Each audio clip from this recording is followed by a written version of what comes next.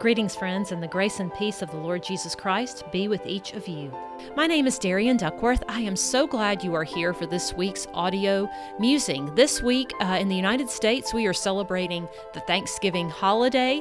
Although it feels like Thanksgiving holidays is more an appropriate description, many of us are taking the whole week off for rest and for travel and for time with those that we love.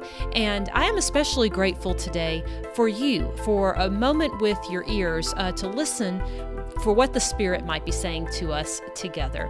This week's musing is actually something that I've written for the church that I serve to go in the newsletter next week. So if you are a member of First United Methodist Church in West Point, Mississippi, here's your sneak preview of what is in the newsletter next week. And the reason I'm sharing it here is because this is a letter of thanks to the congregation about something very specific that they recently did that really made me feel special. And I wanted to share it because I got to thinking about how in the New Testament, most of our New Testament actually is made up of letters. And it just seemed like a very appropriate time to do that. So without further ado, let us jump into this week's musing, which is titled, A Pastor's Epistle of Deep Gratitude. This week's brief musing is a bit different. I write a weekly piece for the newsletter of the church I serve, and the following letter is what will run in next week's newsletter.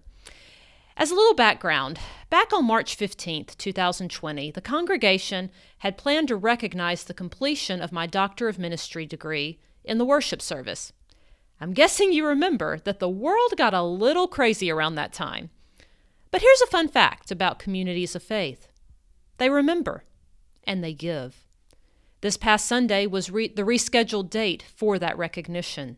They gave me a certificate, which included the March 15th date and unwritten chuckles, and a piece of art by a member of the church, and so many cards, so many notes, personal notes of appreciation and gratitude that I cannot even begin to give thanks for. In times like these, I can't help but wonder if the joy, love, and gratitude welling up inside me for the church are what leaders of the early church felt too. I have no doubt it was such gratitude that strengthened and sustained them. And so here is my own modern epistle for this congregation, a note of deep gratitude on this week where gratitude is forefront in our minds. For pastors and churches everywhere, thank you for your quiet faithfulness that resonates in more ways than you'll ever know. Dearly beloved friends, I love how a large portion of the New Testament contains letters from pastor to congregation. Every week, this space in the newsletter feels like an epistle from my heart to yours too. Although, trust me, I am no Peter, Paul, or John. It may not always take the form of a letter, but I do see this space as such, a letter from my heart to yours. This week is more specifically a personal thank you note. On November 21st, you presented me with the most thoughtful of gifts in honor of my doctorate. The framed certificate with its perfect words, the Ben Rosencrantz pen and ink of our beautiful church, and the bottomless well of cards are treasures around which I am still smiling. I am so grateful for the United Methodist women and all of you in the congregation who coordinated and contributed to this outpouring of generosity. Thank you for loving and supporting me throughout the completion of the doctorate and for honoring the accomplishment in our time of worship together. The Doctor of Ministry degree that I received is one intended to strengthen and build up the church, not only the intellect of one individual. My prayer throughout every assignment, transcript, and research was that the findings would be for the advancement of God's kingdom and the good of His church.